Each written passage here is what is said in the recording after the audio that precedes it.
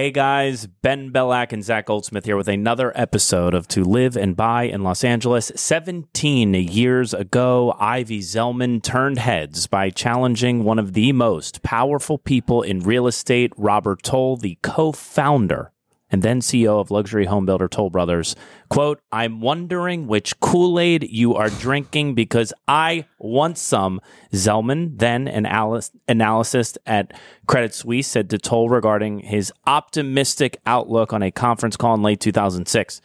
A few months after that infamous remark, home prices began to fall in the beginning of what was later known as the U.S. housing market bubble.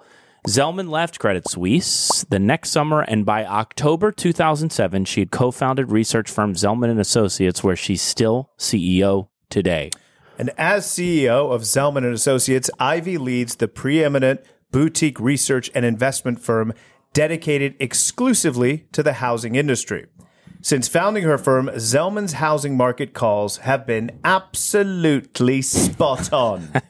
They have. She became optimistic about home prices in late 2011 as the housing market recovered and correctly predicted a pullback for the market a decade later, which we now know was caused by interest rate hikes. Flashing forward to 2023 in Los Angeles, home prices pulled back in the first half of this year after hitting a high in late 2022, but have since rallied, likely because the economy held up much better than any of us anticipated. The housing market's resilience initially caught Zelman off guard, though she's now ready for even more price gains. She said, quote, "The real surprise has been the strength of 23. In a recent interview with Business Insider, she added that pricing being up 5-6% in 23 is kind of shocking in context of recessionary transactions, but it's really been still a very robust economy." Sure. Well, heading into 2024, Zelman is optimistic about the state of the real estate market. That's good news.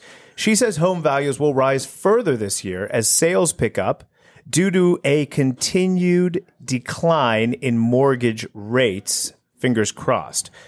"We're starting to see affordability improve dramatically," Zelman said. "I think you can expect, in our opinion, to see home prices continue to accelerate, but at a more modest level."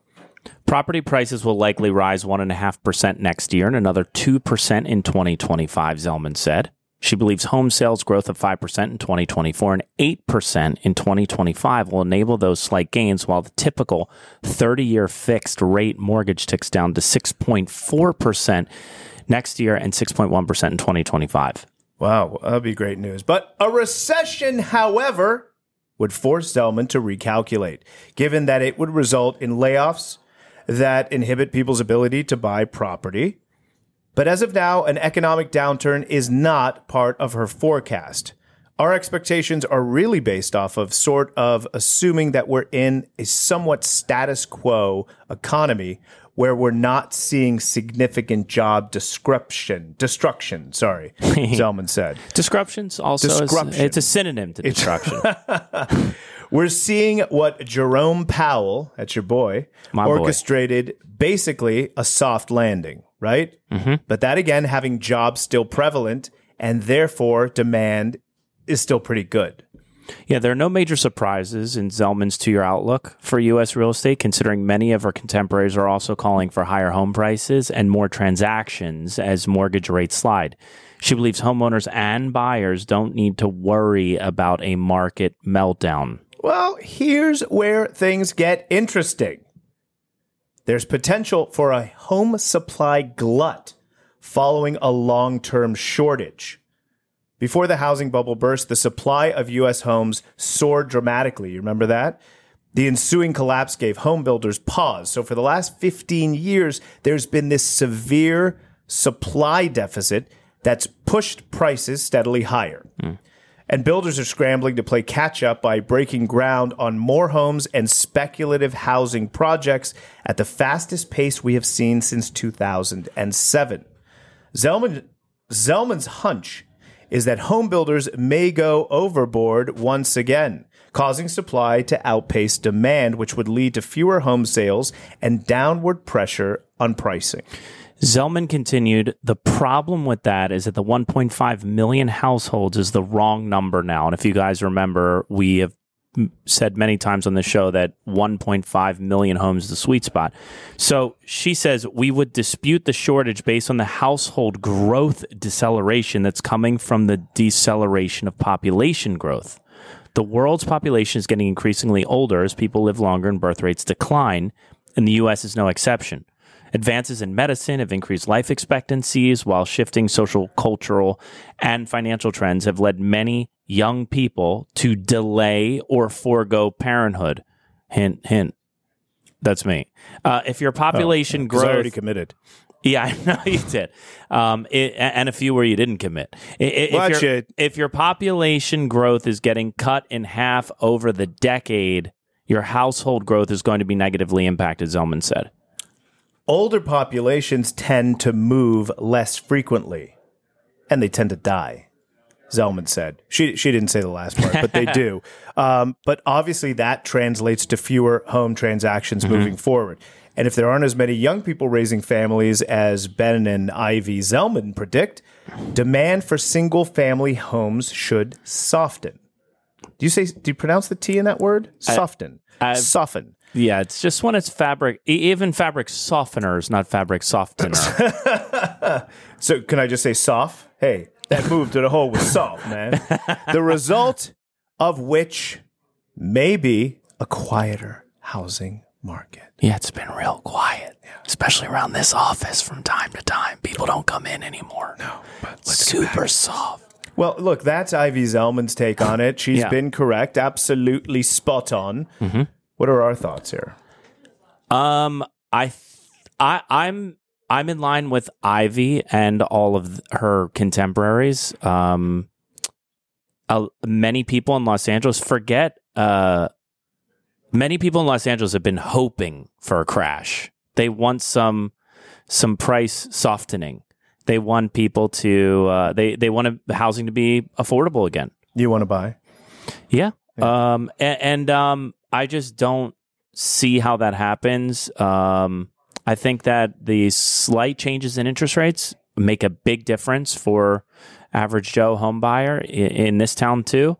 But still in the 6-ish range, it's not going to, the low sixes, I think, just keeps things moving.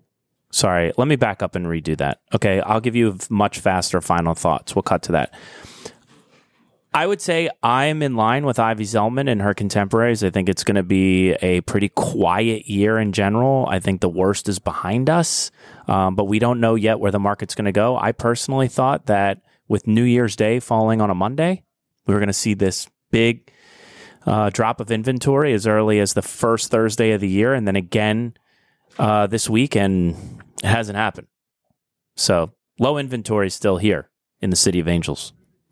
Yeah, I agree. I mean, if you look at Barbara Corcoran also, she says buy even at 8%. And I think her reasoning there makes sense because there aren't as many people in the market. So if you're talking about 8% rates and you can actually buy a house, you're not competing with anyone, so go buy it. When rates drop to 6%, you're going to be in a game against a lot of people. And what's that going to do? Demand is going to cause prices to go up.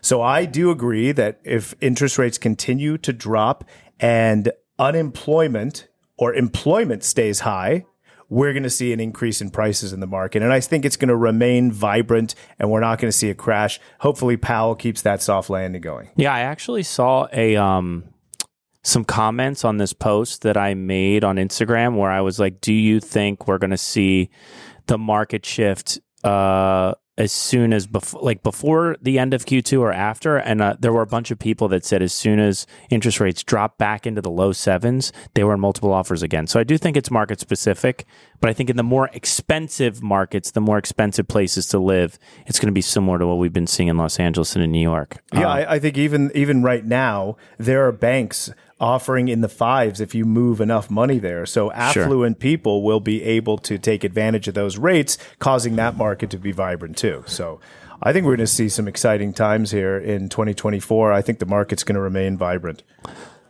Guys, thank you for tuning in for this information-packed episode. We love going through our cohorts that live, eat, sleep, breathe this data to give you a forecast. It's in contrast of what the mass media puts out. We'd love to hear your thoughts. Feel free to jump in there in the conversation, as many of you do. I'm at Ben Bellack, seated next to at Zach Goldsmith 24. Oh, wow. My bumper finally assimilates with the year. This is going to be a good one. I thought you were going to say super bien. I will now. In 3, 2, super bien. Thanks, guys.